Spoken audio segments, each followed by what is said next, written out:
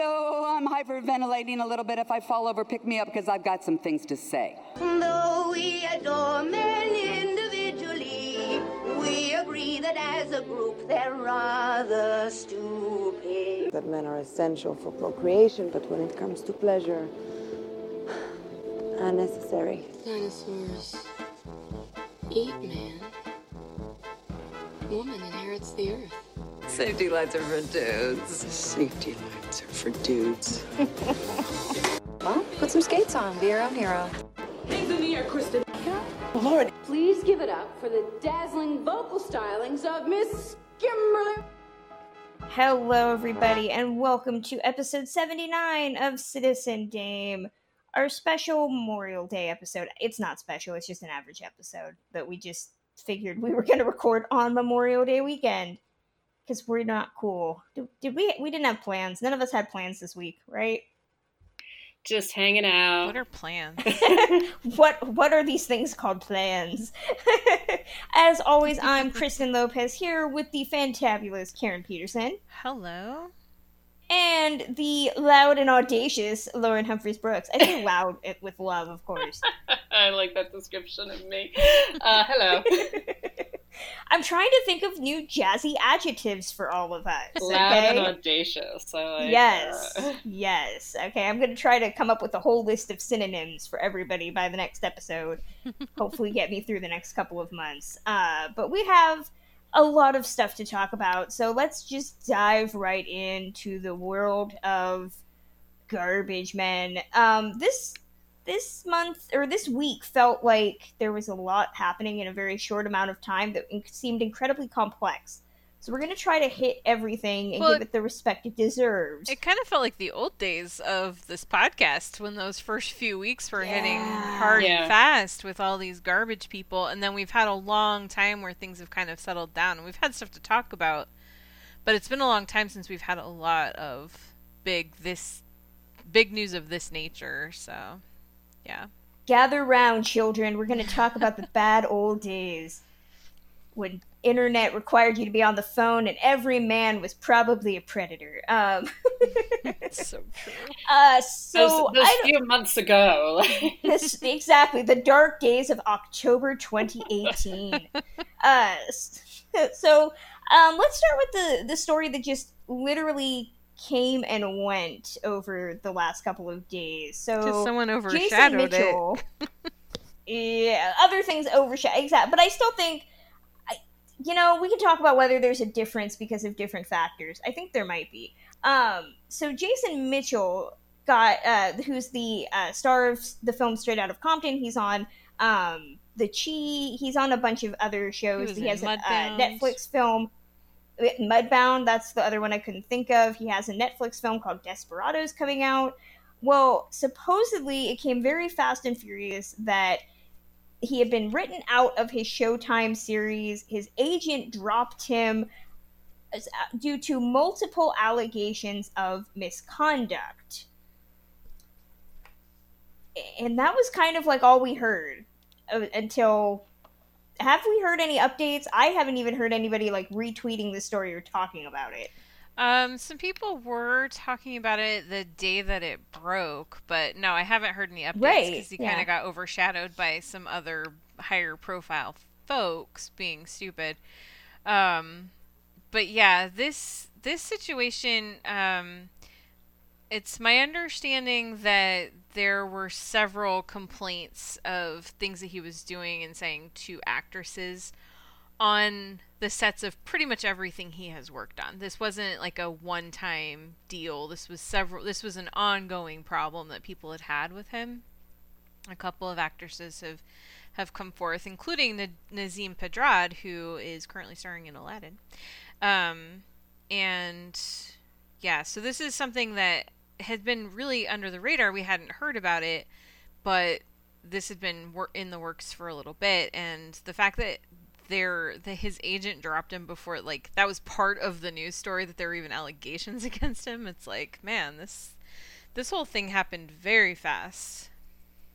At least it seemed to. Yeah, and right now they're saying that it's still unclear what finally led anybody to act against him. So yeah, the only thing I know for sure is that someone from Lionsgate told the Hollywood Reporter, and this article will be in the show notes, but told the Hollywood Reporter that the producers received, quote, specific information which was investigated immediately and thoroughly and dealt with as quickly as possible. So I always interpret that as what? Audio, video, text messages. Everybody leaves a paper Well, I don't trail. know, because depending on who it is, audio, visual, and text messages don't always matter. So Yeah, exactly. I mean, this guy, he's known, but like I even just had to look him up because when you said Mudbound, I was like, who did he play in Mudbound? And I was like, oh, that guy. Like, yeah. That's the thing. He's known, but he's not yet really an A-list actor or someone that is just an immediate household name. Yeah, he's more of like a star on the rise. Yeah, and this is obviously arresting that a bit. So like even when this came out, I think that was part of the reason why people didn't really talk about it a great deal, was that, you know, it's not a name that you go like, oh yeah, Jason Mitchell, I know that guy. It's not like, you know, if Tom Hanks or something like that got outed as some horrible predator. Exactly. But at the same time, for me, it's a little bit odd that, yes, there's the validity of the criticism that he's not an A-list star. We're going to be talking about a lot of A-list people who did stupid things this week.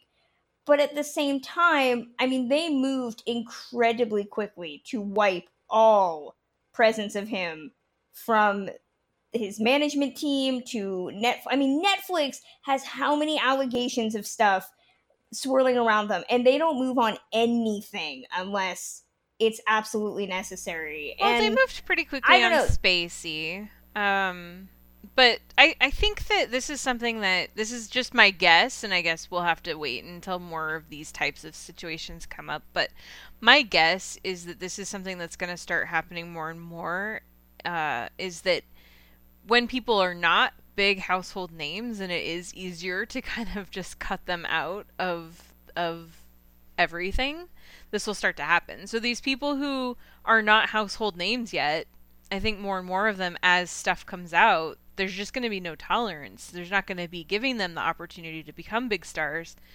and causing a lot of potential issues when the garbage starts to come out later. Does that make sense? I don't know if I'm making sense. Yeah. Well, I think that makes sense. Yeah. Okay. The point I was going for, that I've seen a lot of women of color talk about, specifically with this story, is that would they have moved as quickly if it was a white guy?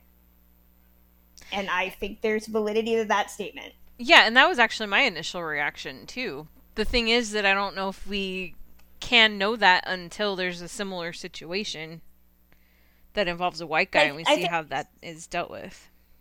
But I think we've seen similar situations throughout our discussions, and I think that there's always this cachet of being the white guy who gets a second chance, and I don't know. I think there's a real difference that is being ignored, and I think if Jason Mitchell doesn't ever come back, and yet we're still welcoming back the numerous white guys that we already know are terrible people, that says a lot, and I think that's already been proven.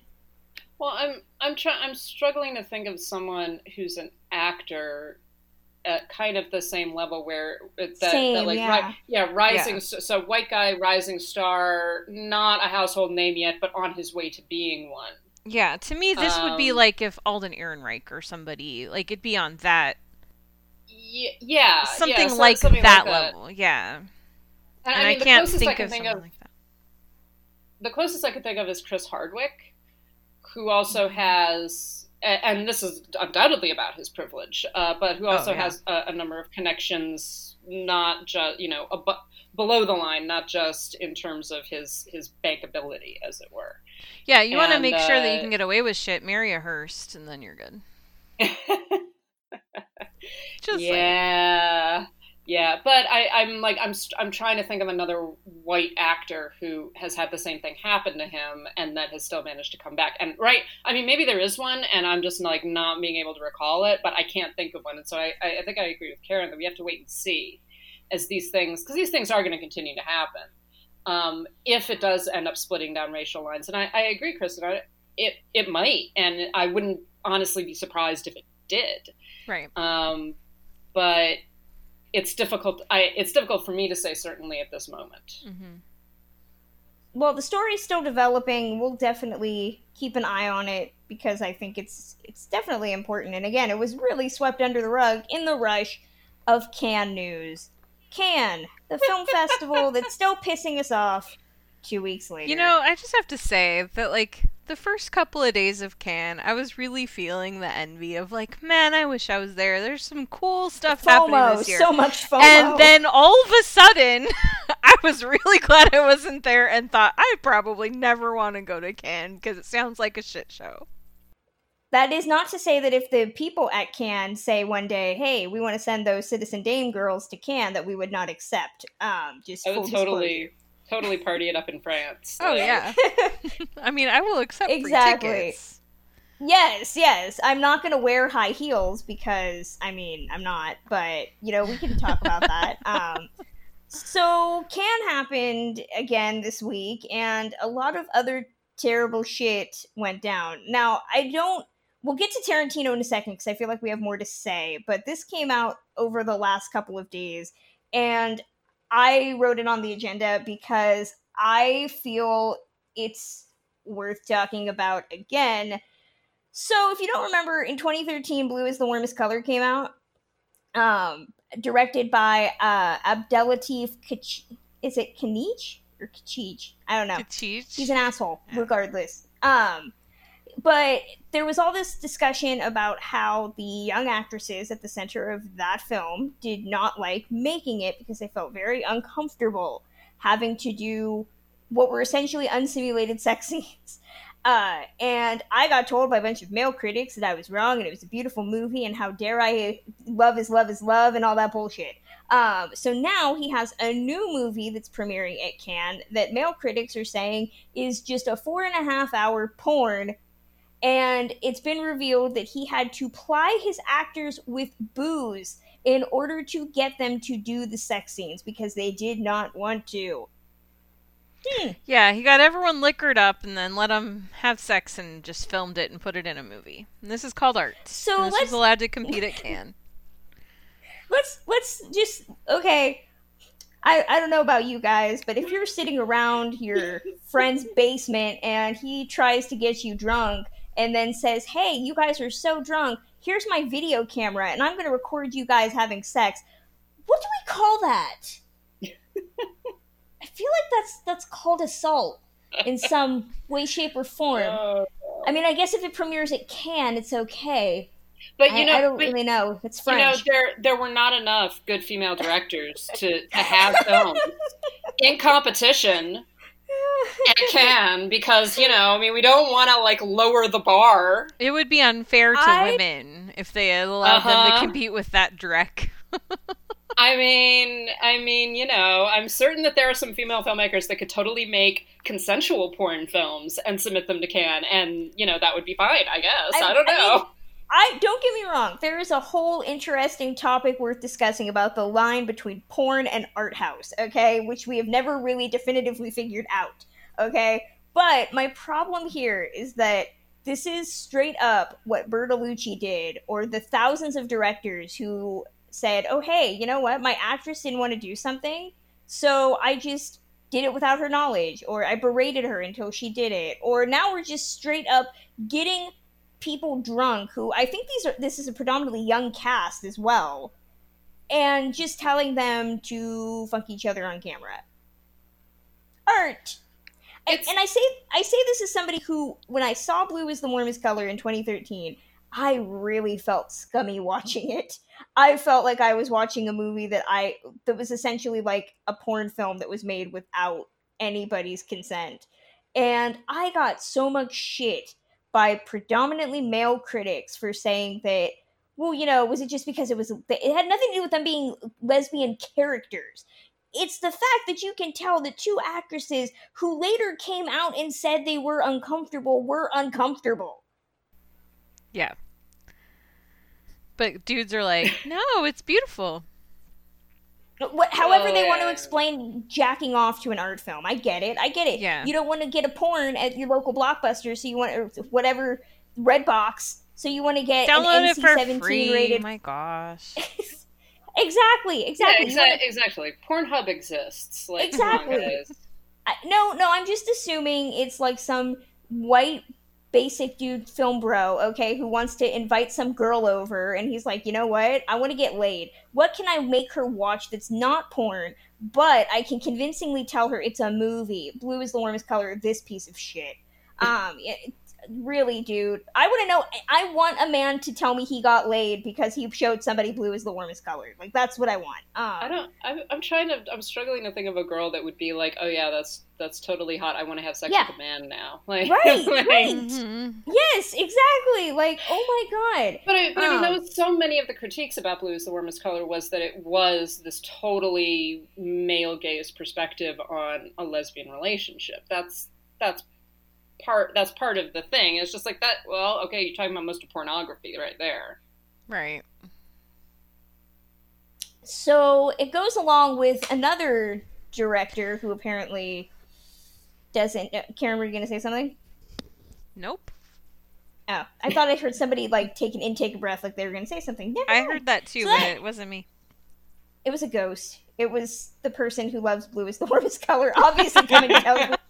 It was some ghost about to say, well, actually. Exactly. Or maybe it was Kim. Maybe she's on here, like, secretly, just, like, always well, listening. actually. So totally something Kim would say, by the way. We miss Kim. Another director who was at Cannes. You guys, I don't know if you know this, but Tarantino had a movie at Cannes this week. No! Do you remember how that I movie's know. on your 10 most anticipated list? It is on my 10 most anticipated. And I still stand by that, because at this point... You're a brave person. Exactly. At this point, I feel like I need one. to see...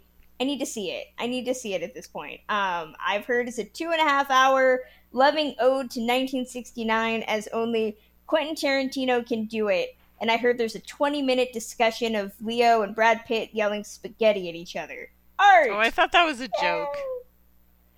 I honestly, I would not put it past him to actually have it be real. I wouldn't either, but the way it was written, I'm pretty sure it was a joke, but now I'm not sure. Exactly. See? I saw that tweet and I was like, is that real? Or is it making fun of things? I don't know. That's how it is with Tarantino. You literally don't know if stupid bullshit is real or not. So it came. Once Upon a Time in Hollywood premiered at Cannes. Depending on who you talk to, it is either the best thing ever made or a motherfucking masterpiece. And those are the two extremes. Which you expect with a film festival Aren't audience. those the same thing? Yes, they are the same thing.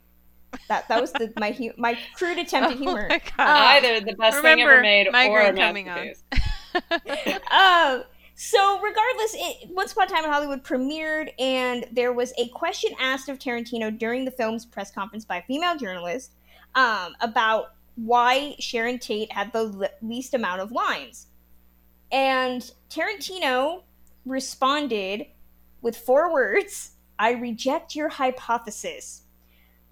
I don't think he knows what hypothesis means, because a hypothesis is a theory that you're testing out and trying to prove whether it's true or not. So he really should have said statement. Sorry, English major coming through here. Like, words have meaning. So he refused to answer the question. Oscar-winning writer, Robbie, by the way. Exactly. Margot Robbie did answer it in a weird way about how it was her death marks the loss of innocence. So apparently that's why she has less lines than everybody else. And then I retweeted the article, and all I said was a valid question, and I got fucking roasted by weird alt-right assholes for 3 days. And so, yeah. Serves you right for making a 2-word statement. I was honestly afraid to comment on your tweet because I didn't want them coming after me.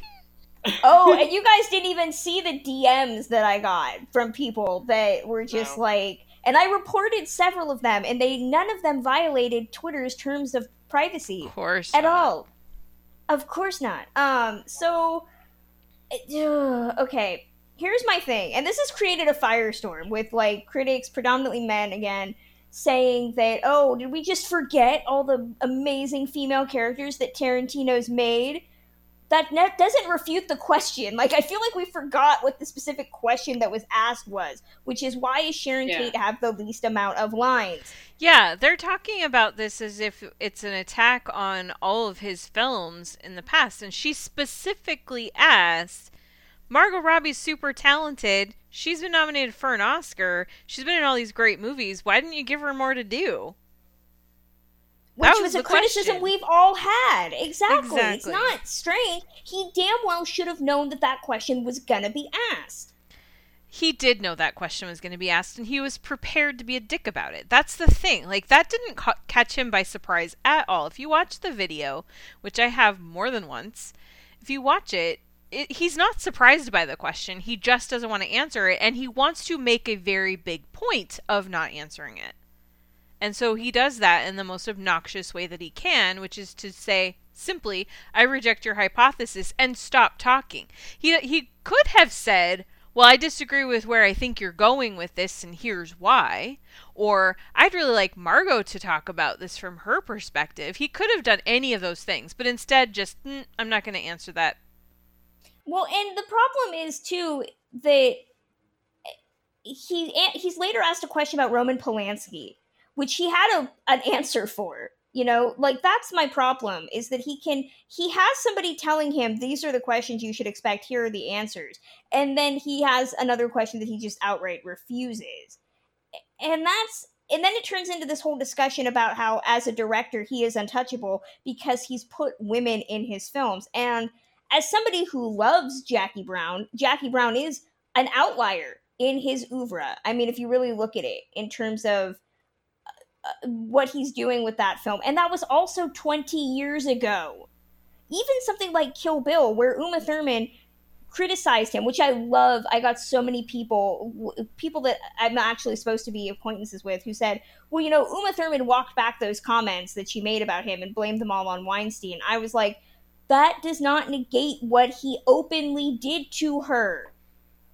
Right. Why is it that he is Teflon, and now it needs to be like looking at his whole filmography and how if he doesn't answer this question, it is therefore an attack on the fact that he's a totally feminist director, which he's not. These are criticisms that have followed him for years. Well, that was one of the things that sort of drove me crazy about all of this, is that you've got these like layers of what is happening. So first you've got the initial question, right? Which was a totally legitimate question that he could have answered and chose not to. Right? And Margot Robbie answered it. Like, we might not like what she has to say, we might not agree with her, but she did try to give a response to it, an honest response, apparently. Also without, like, demeaning the film, which is understandable because it's a movie that she's there promoting. And so you've got that layer, and then the next layer is, you know, it then spiraled into this conversation about Tarantino's films, which is a totally legitimate conversation to have. Like, I think that we should have that conversation, and we're probably going to have it even more once, you know, more human beings actually get to see this movie. But when we began talking about, like, particularly on Twitter, and I even saw this, I even saw this on Facebook and places like that, where people were actually having this conversation. It was the same shit over and over again. It's just like, well, he puts women in his movies. How can you claim that Kill Bill isn't a feminist film? It's just like, well, actually, I think, not only do I think that Kill Bill isn't a feminist film, I think that this has been talked about. Like, one of the major films that everyone was discussing was Death Proof. And there have been feminist analyses of that have come down on multiple sides. And have said, like, yeah, this is a really feminist film. And on the other hand, it's just like, well, no, let's look at the way that he actually treats female characters in his films and the way that he uses revenge and trauma and violence against women and all of that stuff. This is a conversation that has been going on pretty much since, like, 1994. How we're still having the same debate and we're still repeating the same points, and primarily men, but I also saw a number of women making the same kind of arguments of just like, because he puts women in his films, ergo he's feminist. It's just like, no, that isn't how feminist criticism works. That isn't how feminism in movies work. And you can't simply decide that this dude who has been openly problematic for years and openly controversial for years. You can't just be like, yeah, he's totally a feminist. There's no further conversation. It's lazy. It's bad criticism. It's bad theory. And it's just bullshit. And that I think that one of the people that you're referencing, Kristen, actually wound up blocking me because I finally said one too many things to him that made him mad. But it was the same kind of thing of like, we're going to, because Uma Thurman walked back some of the comments about Tarantino, that somehow negates what he did to her. So there's so many layers to this, and it has gotten flattened to a degree that we can't have the conversation about it. We can't talk about the shit that he does in his movies. We can't talk about the shit that he does in real life, that none of it matters. It's like, why are we so protective of Tarantino? Why are so many people this immediately defensive of this guy? It's a very bizarre phenomenon. I think a lot of it has to do with Tarantino is still so representative of the early 90s, like, fuck film school mentality. Yeah. He didn't go to film school, and therefore every average dude with a blog who is like, I didn't go to film school, and look at Tarantino, we're the same. I feel like they feel that is them.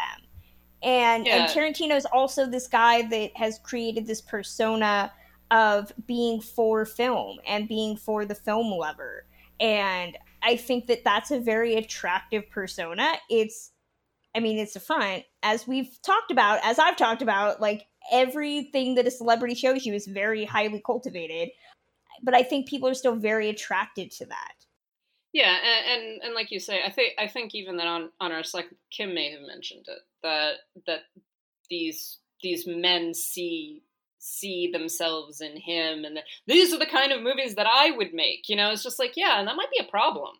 Like, maybe you want to consider your attitudes towards women and your attitudes towards Black people just a little bit, because some of these things were not particularly acceptable in the 1990s, and they're sure as fuck not acceptable now. I do find it interesting that this all started from Tarantino rudely declining to answer a question posed by a woman. And I think that that's very indicative also, that this became people got so immediately defensive about it. Well, that's my other question too, is how would he have handled this question if it was asked by a man? Yeah. Yeah. And there has to be a gender issue in this. Like that's one of the things that just flummoxes me about some of the response is that, and including from guys who are just like, yeah, feminism, yeah, I'm total ally, all of that. And then suddenly they're just like, she was trying to get him. It's like, but I mean, what she asked was pretty straightforward, pretty standard, not terribly controversial, really, question. And, your boy didn't respond very well. And yeah, how would he have responded if a man had asked the same question? Would it have been perceived as being about gender? All of that shit. It's how we're still at this point in some of these conversations. It just boggles me, because it shows that a lot of these guys have not been paying attention. They have not been listening. And they really do believe that they are allies when they're not. Mm-hmm.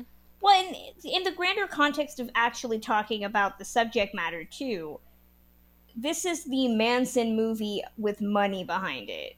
And that's also something that I think is getting lost in this discussion, that Tarantino's selling this as, this tribute to Sharon Tate, and the family is on board with it. And that's a valid question about why she has the least amount of lines. And we've all given our theories about what we think the plot of this movie is going to be and her place within it.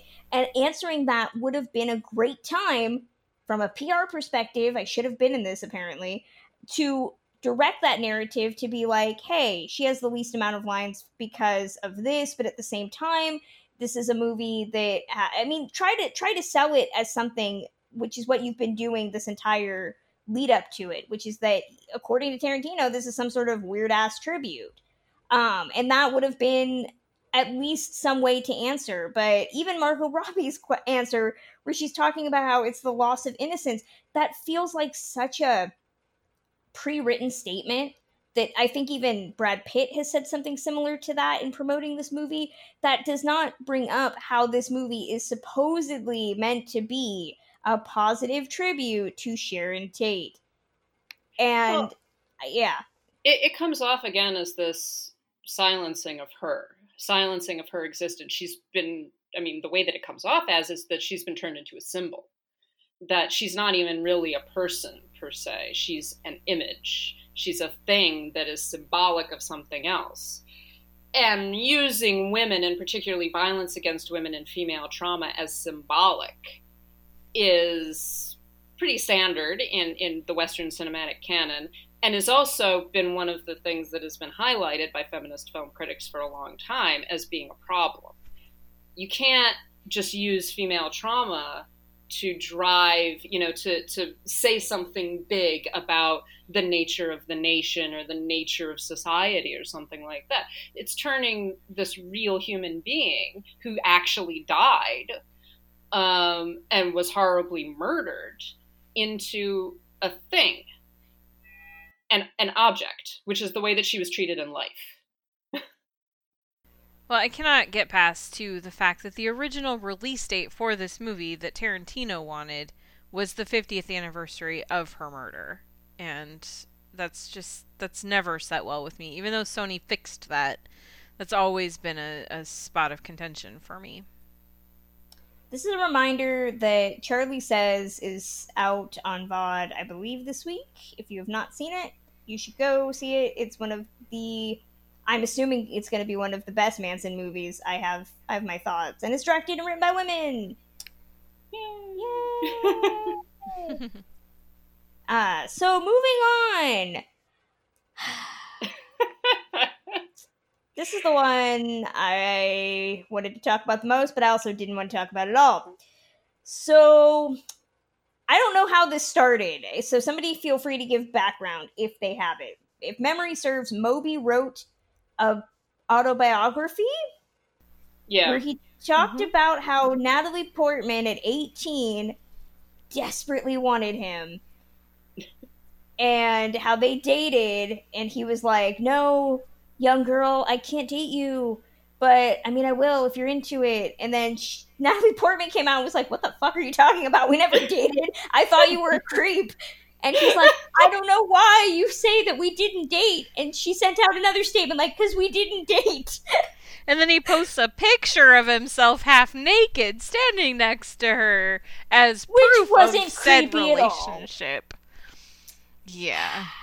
Oh my God. I mean, I can bust out my picture with me and Armie Hammer in a hotel room and say that we were totally in a relationship, but that doesn't make it Karen, so. I don't know why he would say that you weren't. I mean, come on. I mean, clearly we're together. I mean, me and Oscar Isaac are clearly together. We have a photo of us together. That's what the picture proves. Yeah. And again, I'm going to go back to your fictional friend in the basement who hasn't taken a photo with a shirtless man and looked clearly uncomfortable and disinterested and then had him say that you had a relationship. I mean, who hasn't had that?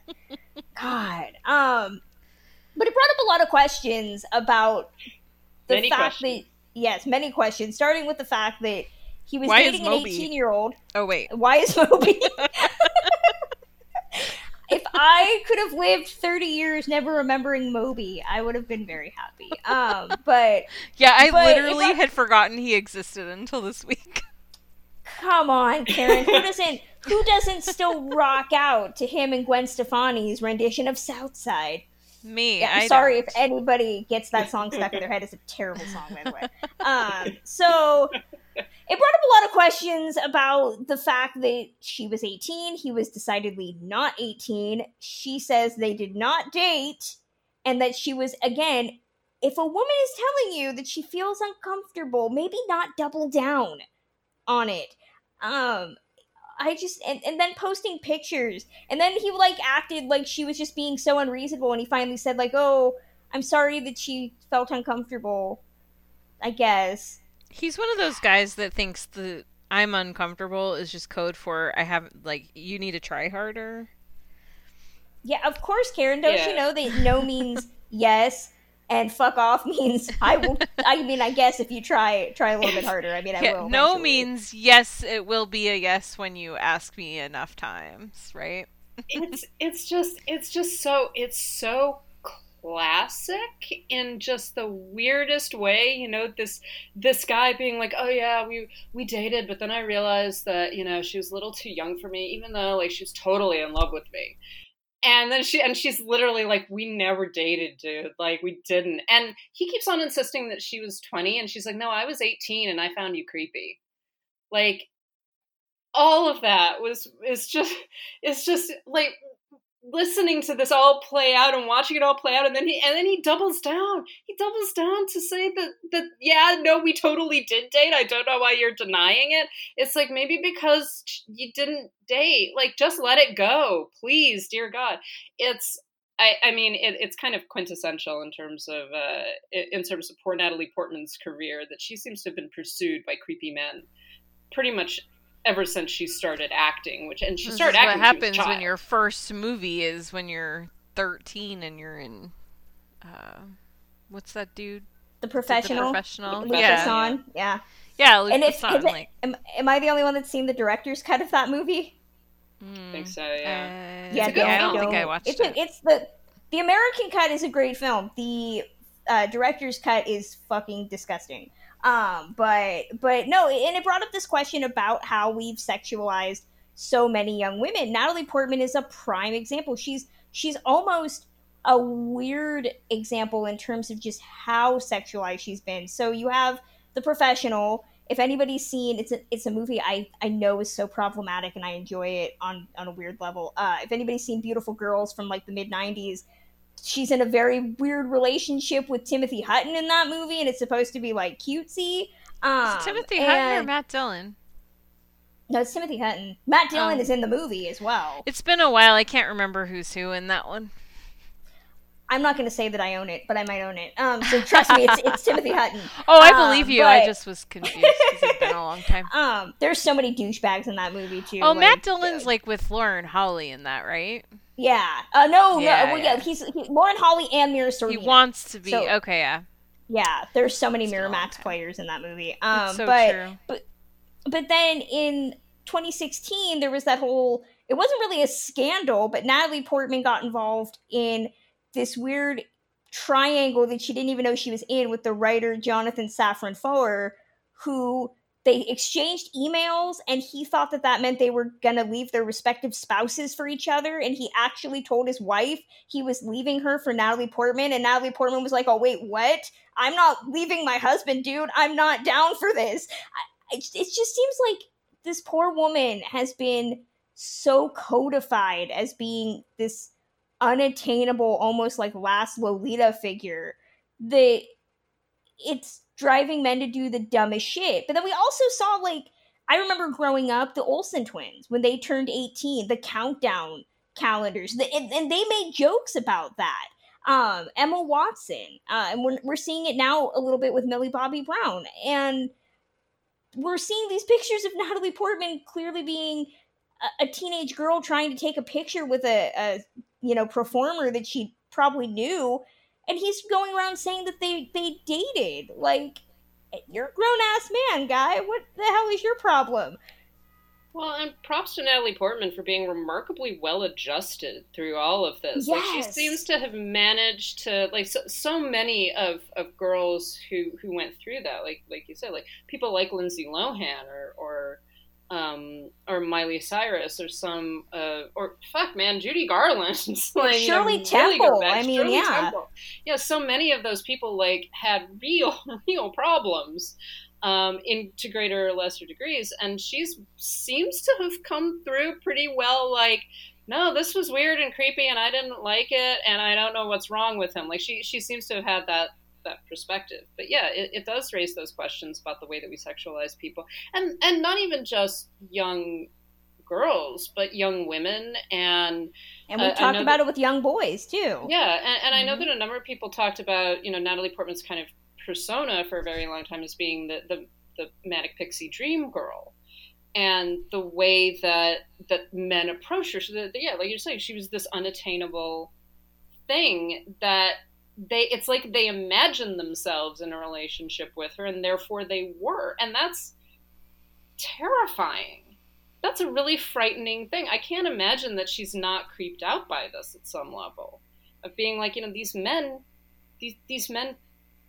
obviously fantasized that they were together. Right. So yeah, it just reminds everybody, the guy trolling the high school is just not cool. It never was cool. And now I love that we're getting guys who are just like outing themselves at this point, being like, oh yeah, I was totally down for 18-year-old Natalie Portman. Like, no, dude. Again, if you are, I'm speaking to all the men that I'm assuming listen to our podcast. If you're a man trying to get laid and you're trying to tell a woman that, Natalie Portman at 18 was hot, I want to know if that's been successful for you. I'm just curious. I think we've emptied the garbage for this week. Oh, moving on to questions. So we had a lot of questions this week, which is actually really cool. So we're going to start with one from Merlin at Scripted Merlin, who asks, which Tarantino movie should have been directed by a woman, and why would it be better? All of them, and I think the answer is obvious. Oh wait. I actually had a very specific answer for this one, because it's a transition that always bothered me about his movies, but Kill Bill 2 specifically, I think would be interesting to have seen from a female director, or at least a female screenwriter. Like, my issue with Kill Bill, outside of the obvious, was always that Uma Thurman's character goes from being this like badass samurai sword wielding lady, but then you find out it's because she lost her baby, but then you find out that the baby is also alive. So then the second movie becomes this weird ass domestic drama between her and David Carradine. Talk about an age difference there. I really would have been interested in seeing a female director talk about, like, how do you be this badass and have a child that you've never connected to? Like, I feel there's a lot of deeper subtext than just Uma Thurman kills people. She does that thing, the 5-point exploding heart thingy that she does. Like, I think there would have been way more discussion about, like, what it means to have had all these bodies racked up on your watch, but then you also have to be a mom. It's like Kill Bill started out maybe alluding to that a little bit in the first fight in the first movie, but then it just did nothing with it. So yeah, I think a female director, or at least a female screenwriter, would have been really interesting to actually explore those questions that Tarantino doesn't even think to ask. I was trying to think about. Yeah, I mean, I think that like Karen said, all of them actually would have been interesting with a female director. But I go back to Death Proof, which is actually one of my favorite Tarantino films. I do like that movie as problematic as it is. As problematic, but that's the thing. When I first saw it, I was like, yes, oh god, I love this movie. Like, I love this, and the second half of the film is just spectacular. But the more that I've looked at it and gone back to it and been like, yeah, there are serious issues, and that's why I think that plot and that concept, done by a female director and a female screenwriter, I mean, I think that would be the assumption, would be the same but different enough to actually take some of those problematic aspects and either get rid of them or interrogate them. And I've always really liked it when women have taken on exploitation genre and played with that and found ways to make exploitation more feminist and approach those kinds of revenge narratives in a different way. And I like that. So I think that Death Proof would have been a really interesting one. Karen, you want to throw out one or just stick with all of them? I mean, I'm going to stick with all of them, but I just don't. It took me a long time to finally get to where I felt comfortable admitting it, but I really just don't like Tarantino as a director. But I will say, Kristen, that I think that your points specifically about Kill Bill 2, I haven't seen Death Proof, so I avoided that one, but I think your points specifically about Kill Bill 2 are very apt, and I completely agree with you. Woohoo! So moving on to another question. We actually got this. This wasn't on the agenda, and I didn't want to forget it. This came from Mason Puryear at Unstoppable Rant. He asks, what musician do you think the next musical biopic should be about? Because if you don't know, we're getting another one next week with Elton John and Rocket Man. So I have a serious answer and an answer that I would just love to see happen in my lifetime. So I keep saying that they need to make and I think Australian television did this, so do not send me like it already exists. I'm talking big screen, okay? I dream of a day when we get a Michael Hutchins in excess story, preferably one with a Hemsworth and leather pants. I know they don't look the same. I don't care. But that's my dream. That's the serious one. And then my fantasy one that I want to see. I want like a big gaudy musical biopic on Britney Spears. I want all the songs. I want the Justin Britney breakup. Like I want all of that. Okay, we'll never get it, but I want it to exist so bad that if I just wish it into existence, like maybe it'll happen. Maybe. I don't know. Karen, Lauren, do you guys got an answer? I wasn't prepared for this question because I didn't see it, but yeah. Let me just think for a moment. I'm struggling to think of one because. Probably... Go on. No, go ahead. No, I was just going to say I was struggling to think of one because most of the bands and musicians that I love, I do not want to see them rendered in a musical biopic. Like, I mean, my first response was like, oh, the Beatles, but that's kind of been done, and also I just don't want to see it. There are some things that I just don't want to deal with, like, in any form. Yeah. I'm trying to think, man. Keith Moon would be interesting. It would be insane. That would be good, yeah. It would be insane. But again, you know, I think one of the problems that I always have with this stuff is that you've got some of these musicians that are truly one of a kind. And I mean, that was one of the issues with Bohemian Rhapsody beyond everything else, was that Freddie Mercury and his persona and his voice was just so unique that it's hard to you know, see that depicted on screen. And have it be, I mean, even after watching Bohemian Rhapsody, I went and watched the Queen's Live Aid concert, and I was like, there's no fucking comparison, man. Like, you just can't. Like, there's no way that you can watch Rami Malek and then watch Freddie Mercury and be like, oh yeah, Rami Malek was great. Yeah, but Keith Moon, I think, is the only one I got. Yeah, I mean, this question is hard for me because, yeah, I think of some, it's like, some of the bigger bands, yeah, like the Beatles, it's been done. The Beach Boys kind of have been done. You know, the Rolling Stones, who wants to watch 2 hours of a bunch of guys just getting high a lot, you know? Like, that's just not, it's not fun to me. But then I think of other Almost things, Famous like, also touched on all of that. True, very true. And did it really well. But then I think about more of the stories of, like, what could have been. Like, one of the ones that popped in my head, and I'm so sorry that I cannot think of the name of the actual band, but the band in the movie Detroit, that they're on their way to like their big first gig, or they've just finished it or whatever, and they're like kind of on the way up, and then this terrible incident happens that kind of derails their plans, and like what happened to those guys. I would be more interested in stories like that of these bands that were just on the verge and then something really big went wrong. I will say that I'm surprised they've never adapted the book, but I would love for them to do it. If anybody's read Pamela Des Barres' series on groupies, Let's Spend the Night Together, that would be, I'm surprised nobody's adapted that. That would be really awesome, and I dream of all of that.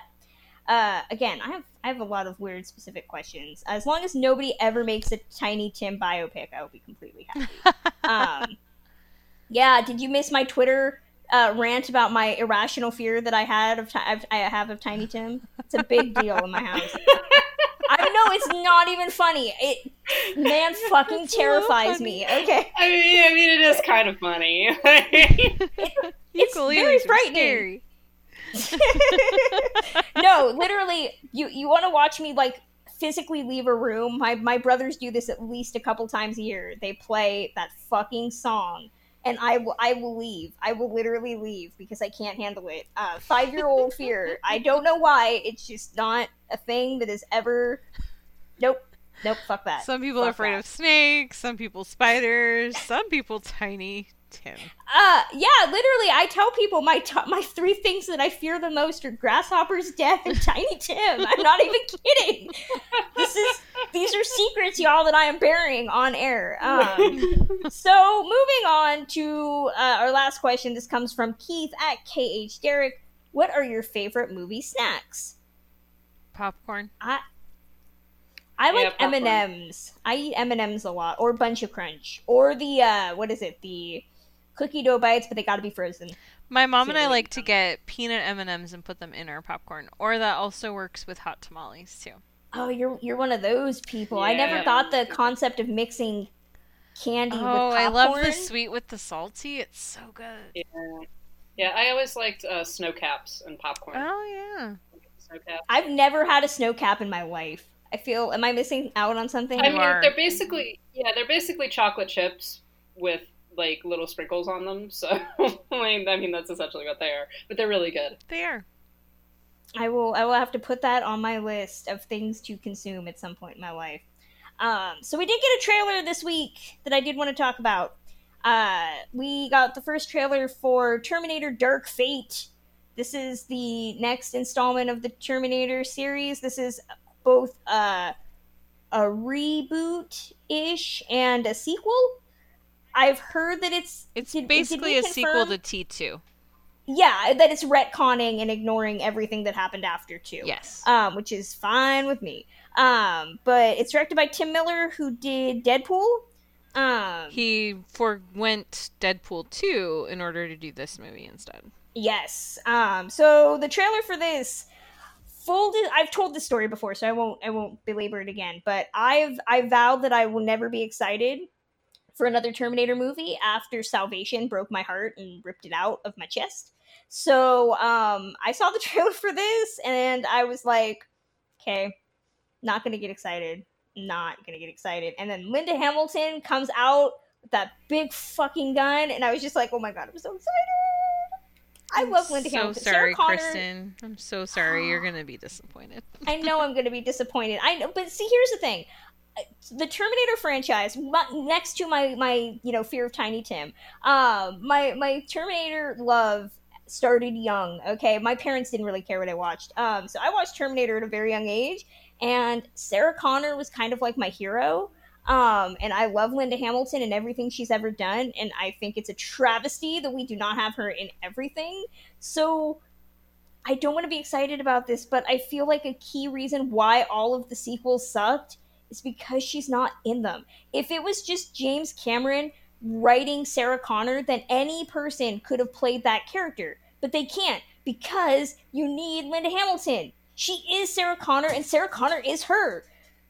I don't want it to suck. Please don't suck.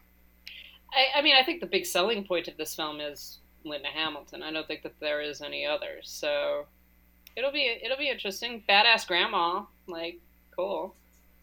I still don't know what the plot is. Yeah, I don't know what the plot is. I just know that as long as it's her, I don't even care about Arnold. Like, I don't give a shit. You don't need him in this movie. All you need is her being a full-on badass. Simple. Okay. All right. Karen, what? I feel like you want to say something, but you're holding back.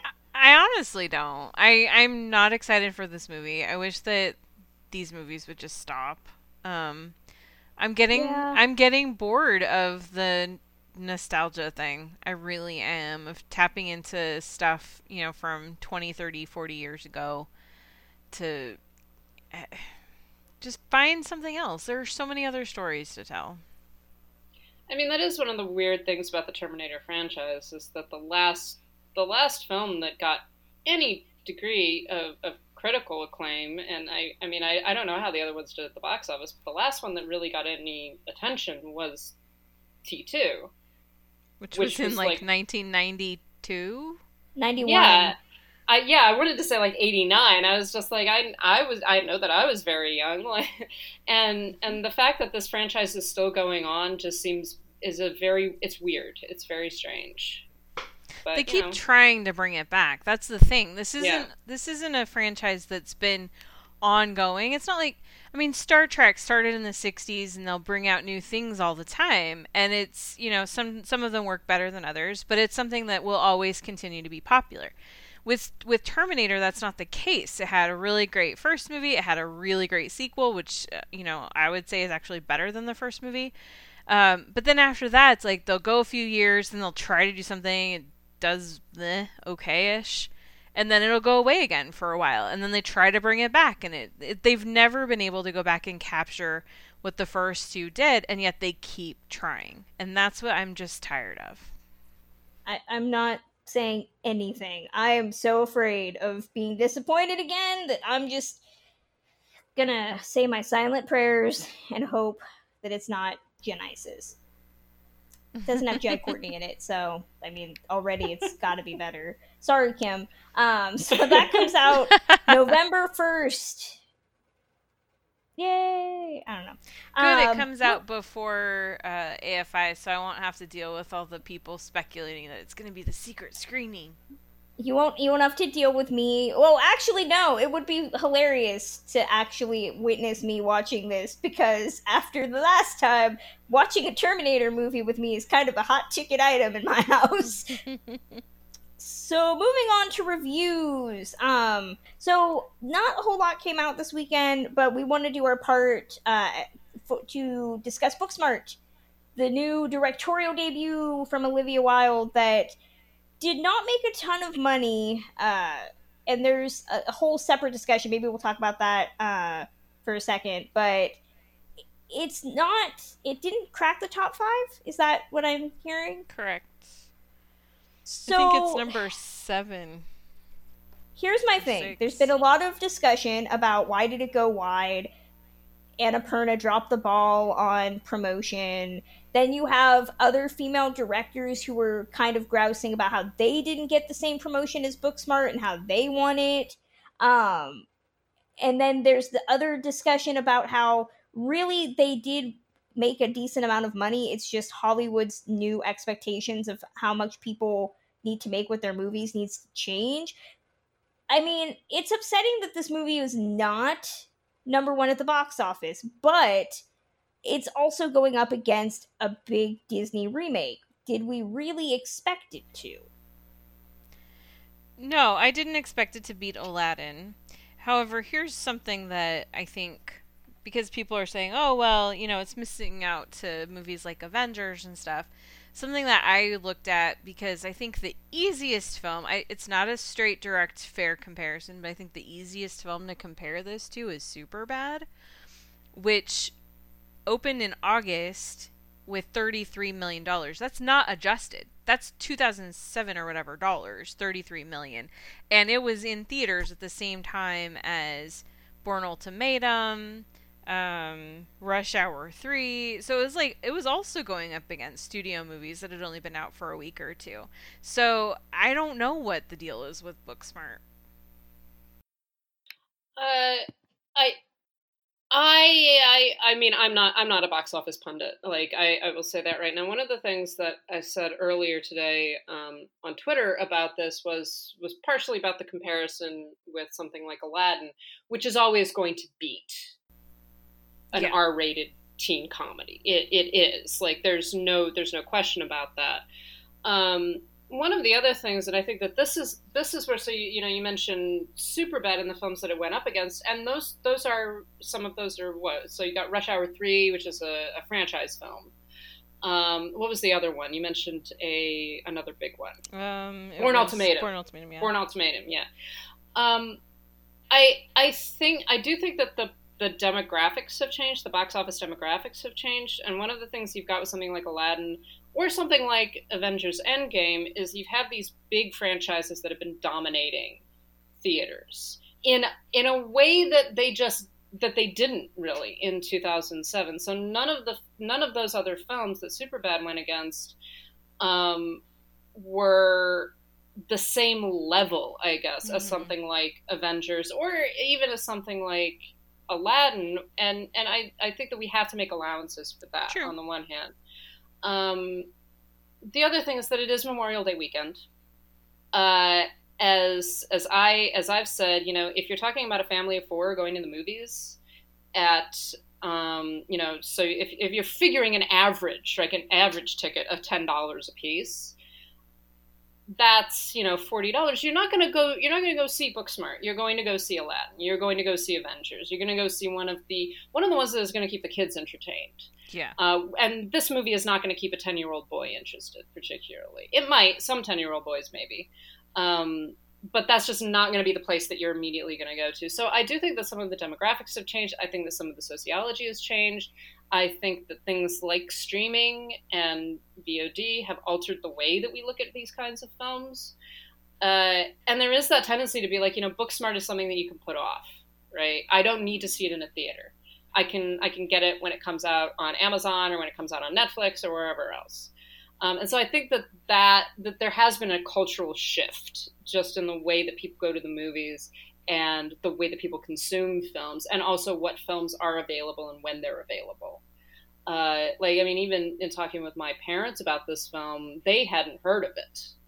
And I was like, well, but it's been everywhere. It's been in trailers. I've seen advertisements. Like, I live in New York City. My parents live in upstate New York in the middle of nowhere. So there's a conflict there that's going on. So I don't know if any of that completely explains why one film is doing well and why one film did really well and Booksmart didn't do as well. But I think that at least some of those factors have fed into it. Yeah, I think that's true. And the thing is, too, that,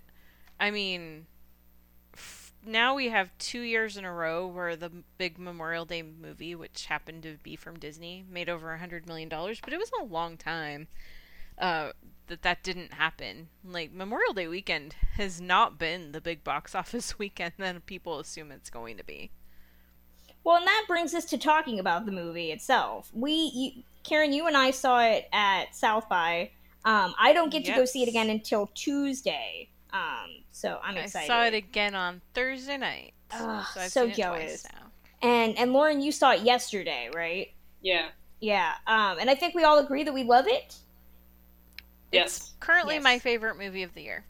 Yeah. I want to see it again before I make that statement. It's funny. There was a female critic who shall remain nameless who said, do we like Booksmart because it's good, because we feel like we have to because it's a female director, and then proceeded to say all the things she didn't like about it. That's a really basic statement to make at this point.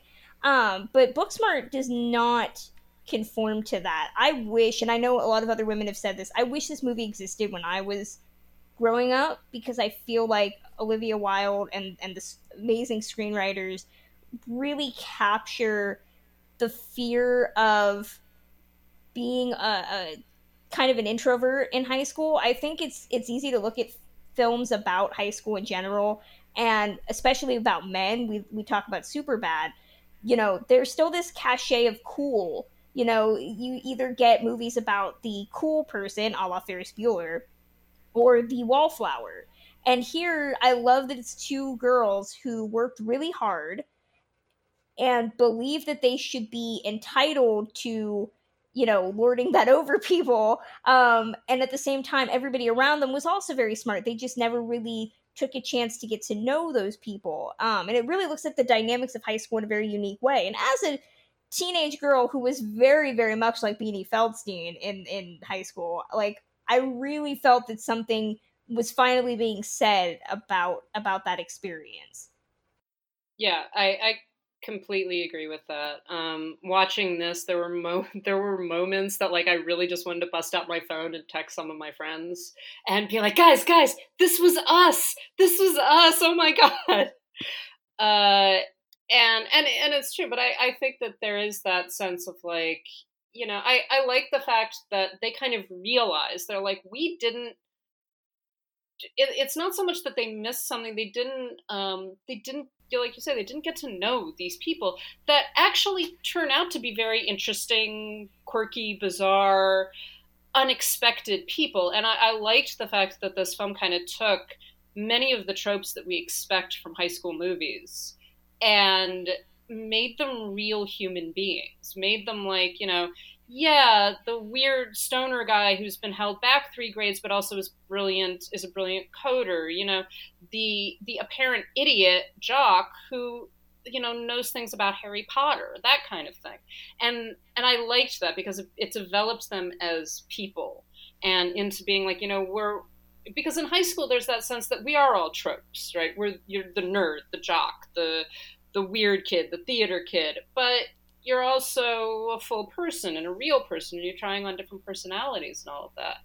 And I liked that the film actually addressed that in a really nuanced and just very, very funny way. I mean, there is not a bad actor in this group. Yeah. They were all hilarious. They are. That's actually, I just wanted to jump in. Sorry to cut you off, Lauren, but I just wanted to jump in on specifically on what you're saying, because this is, I think, one of the things that makes Booksmart so special and sets it apart from some other films that it's easy to compare to, like Superbad, where even these characters that are not the main characters, they're these side characters that just kind of come and go throughout the story, even though we don't get to know a lot about them, you get the sense that every one of them has been developed as an actual character. And like, even though we don't get to know what their majors are going to be necessarily or what their family lives are like, you get a sense that all the actors have taken the time to figure that out. And that to them, these are real people. And I think that really makes it a very rich, well-developed, well-defined world. Yeah, you get the sense of that you're actually just sort of dropping down into the middle of something. And that these kids have had lives before the film began, and they're going to have lives after the film began. And what we're getting is just a little portion of that. And a formative portion, especially for the 2 main characters, that this kind of changes the way that they look at the world and helps them to begin growing up, because that's part of what that's the other part of what the film is about being like, okay, we're leaving high school, we're kind of, that sort of desire when you're going off to college of like, we're going to leave some of this stuff behind us, but also what have we understood from this experience? What have we learned here today?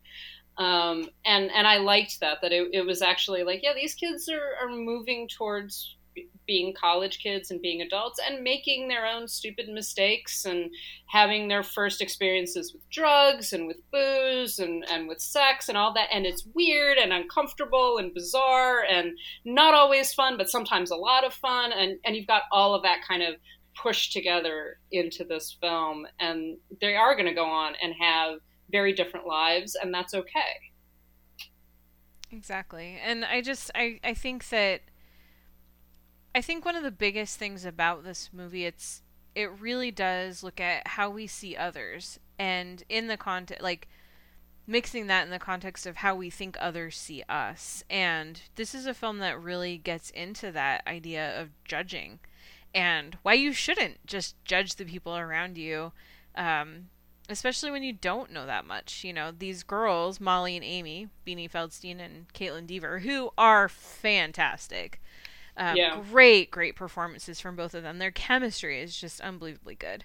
But there are these 2 girls who know that the rest of the school is judging them, but they're also judging everybody else too. And I think, Lauren, you made a really good point too on was it on the Slack where you were talking about how none of these kids are villains. There's not a villain in this movie. It's just a bunch of people trying to figure their shit out, and that's exactly right. And I mean, I think you see that from the very beginning. When we first meet Molly, we meet her in the context of like the way that she's first introduced. It's like, man, I know I'm supposed to care about her, and she's one of the protagonists of this story, but she'd be someone that would be hard for me to take too. I mean, she is very demanding. It's the last day of school. It's California. It's Los Angeles. It's the last day of school. She's wearing a turtleneck and trying to make plans for next year when she's not even gonna be there. It's like, yeah, that's a kid that would be kind of annoying. And they don't shy away from that. And I really love that, because when you get to see her through this journey of this one night, everything that comes, you really care about her, and you get to see her really experience change, and I think it's brilliantly done.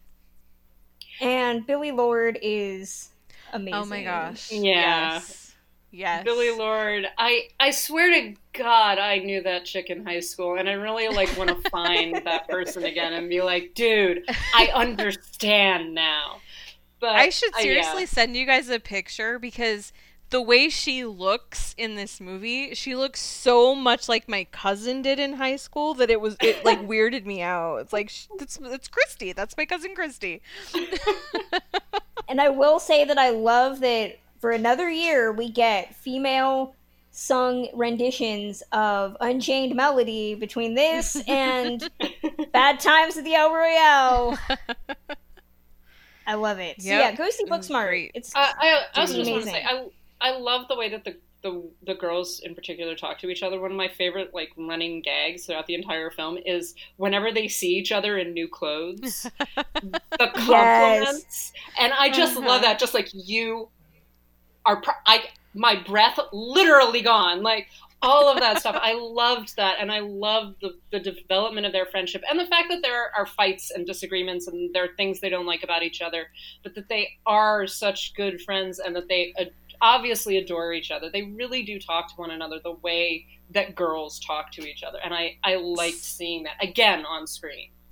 Someone the other day was trying to tell me that, like, oh, well, that fight they have is so ridiculous because how do they just get over it that fast? I'm like, okay, if you don't think that's realistic, then clearly you were never a teenage girl with a best friend, because that is so realistic to just have this crazy fight. And then when Molly realizes what was really going on, then it's like, yeah, it all makes perfect sense. And it's like, they love each other. They love each other so much that they're able to understand where the lines are. And I think it's just such a beautiful display. And I do want to give them a shout out for having a hilarious discussion about female masturbation. It's a topic that is not explored in cinema with women enough for me, and I was just laughing so much at the whole thing. And that and the way that scene is filmed too, with like the close-ups on everybody's face, it's beautifully filmed. There are so many beautiful shots in this movie. Well, that's something else that I wanted to go on. Oh, I was just gonna say, the shots, the camera work, that's something else I wanted to mention. And for anybody who's listened to me talk about this on any of the 4 other podcasts I've talked about it on this weekend, I'm sorry, but I really love the way that the way that gaze is handled. And like when people are introduced, like when you first meet this girl that Amy has this crush on, it's not that lingering shot going down her body like so many of these teen comedies that are about boys do, or even just any movie about guys looking at like the girl that they're lusting after. It's showing this girl in the process of what she does, what her activity is, and it does that throughout the movie. Whenever you're meeting someone who is like supposed to be someone of interest, the way that they're introduced is active in whatever their interests are, whatever activity they're doing right at that moment. It's not just about objectifying them. Yeah, that was one of the things that we were talking about blue's the warmest color earlier. I was going to say, yeah, very, very different discussion. And talking about the attempted sex scene, that, like, even just watching that, and it's actually, they go pretty far with that scene. Like, they spend a lot of time there. And again, I liked it that it was very female. It was not, there was not any kind of puerile interest in these two girls kind of fumbling with each other, basically. It was actually like you're saying, there's none of that lingering shots on bodies or anything else. And you're also dealing with teenage girls, so there's that. But it felt like, yeah, this makes sense. This is the way that you are when you're a teenager. Just like, I am confused and afraid, and like I don't know entirely what to do, but I'm trying to figure it out. And it works so well, and it comes off as being this actually a very sweet scene for the most part until the end, and then you're like, oh god, this poor girl. But that was the other thing. Nothing that happens in the film is traumatizing. Like, it isn't. One of the things that I kept on coming back to, and it's a very different kind of film from 8th Grade, but the way that things were filmed and the way that these kids talk to each other, there was never that lingering sense of like someone is going to get hurt, someone is going to get assaulted, someone is going, like something really bad is going to happen. It's like, no, this isn't about, you know, going through trauma as a teenager. It's about, you know, it's about having fun as a teenager, and it's also about just all of the kind of day-to-day weird shit that goes down sometimes. And I liked that. I liked the fact that this was generally a very happy, positive, joyful film. Yes. I do love, too, I'm just going to throw out things that I love, that I wanted to go to their murder mystery party.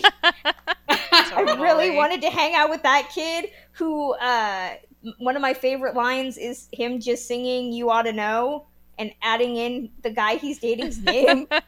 Amazing. And it's got a script co-written by the woman who wrote The Spy Who Dumped Me. So more movies I love. They're all just interconnected. Yay! Any other final thoughts? Go see Booksmart. Go see it. Go see it, yeah. Yay. Billy Lord is the best. Billy Lord is Lord. Literally. So that's going to close out this episode. There are numerous ways to listen. We are on Stitcher Radio. We're on Podbean. We're all over the place. We are officially now on SoundCloud as well as Spotify. If you're listening on iTunes, consider helping us out and leaving us a rating and a review. You can follow us on all the medias. We are on Twitter at Citizen Dame Pod, Instagram at Citizen Dame Pod, and Facebook at facebook.com/Citizen Dame. If you're old school and you want to email us, you can do that at citizendamepod@gmail.com. And our website where we do movie reviews, our regular top fives, all of that is citizendamepod.com. If you want to get some more bang for your buck, you can also have some options there. We have merchandise at our Zazzle store, which is zazzle.com/citizendame. And if you want to kick us a couple dollars, you can do that at our Ko-Fi account, ko-fi.com/citizendame. But if you want to get the most stuff for your dollar, that's over at Patreon, patreon.com/citizendame. You get access to all of these episodes as well as all of our bonus content 48 hours early. You get access to pins and other exclusive merchandise. If you want, I actually put up a flashy new page on citizendamepod.com where you can list 5 reasons why you should become a patron, and it lays out all the awesome things that your dollar does for us. So head on over to that. We're going to be prepping to record our Man from U.N.C.L.E. episode coming soon. I'm so excited for Karen to see it. She's never seen it. I'm hoping she likes it. What do you think, honestly, is going to happen with that? I think you're going to dislike it, in all honesty. Mm-hmm. I mean, I know Guy Ritchie, but Guy Ritchie did make, Sherlock. You like that. Yeah, but also, I don't like Henry Cavill. Are you not, literally, do you have a gnome down there? How do you not like Henry Cavill? That's unfeminine to say, I think. I find him very boring.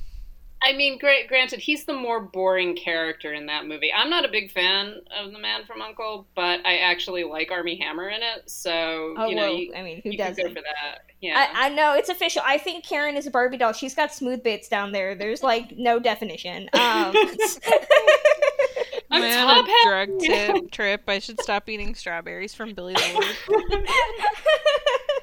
I'm top-heavy. This is not possible. What are these proportions? I do like that the one, I forget, was it Caitlin Deaver or Beanie Feldstein that's like, oh, I could get with this. Like, this is awesome. That was Caitlin Deaver, yeah. Yeah, she's just like, yeah. Yeah. Again, go see Booksmart. It'll all make sense. So, yeah, what does everybody have on tap for this week? I think I have Godzilla. I'm seeing Ma. Oh, that's right. I am seeing Ma. Oh, cool. Maybe I'll see you there. And I'm going to some event with Adam Sandler. I'm sorry. I like Adam Sandler. You like Adam Sandler, but you don't like Henry Cavill. This does not make sense. I don't like Adam Sandler that way. I don't know, Karen. Up is down. I find him hilarious. right is wrong. Adam Sandler is apparently Karen's favorite person now. I don't know. What?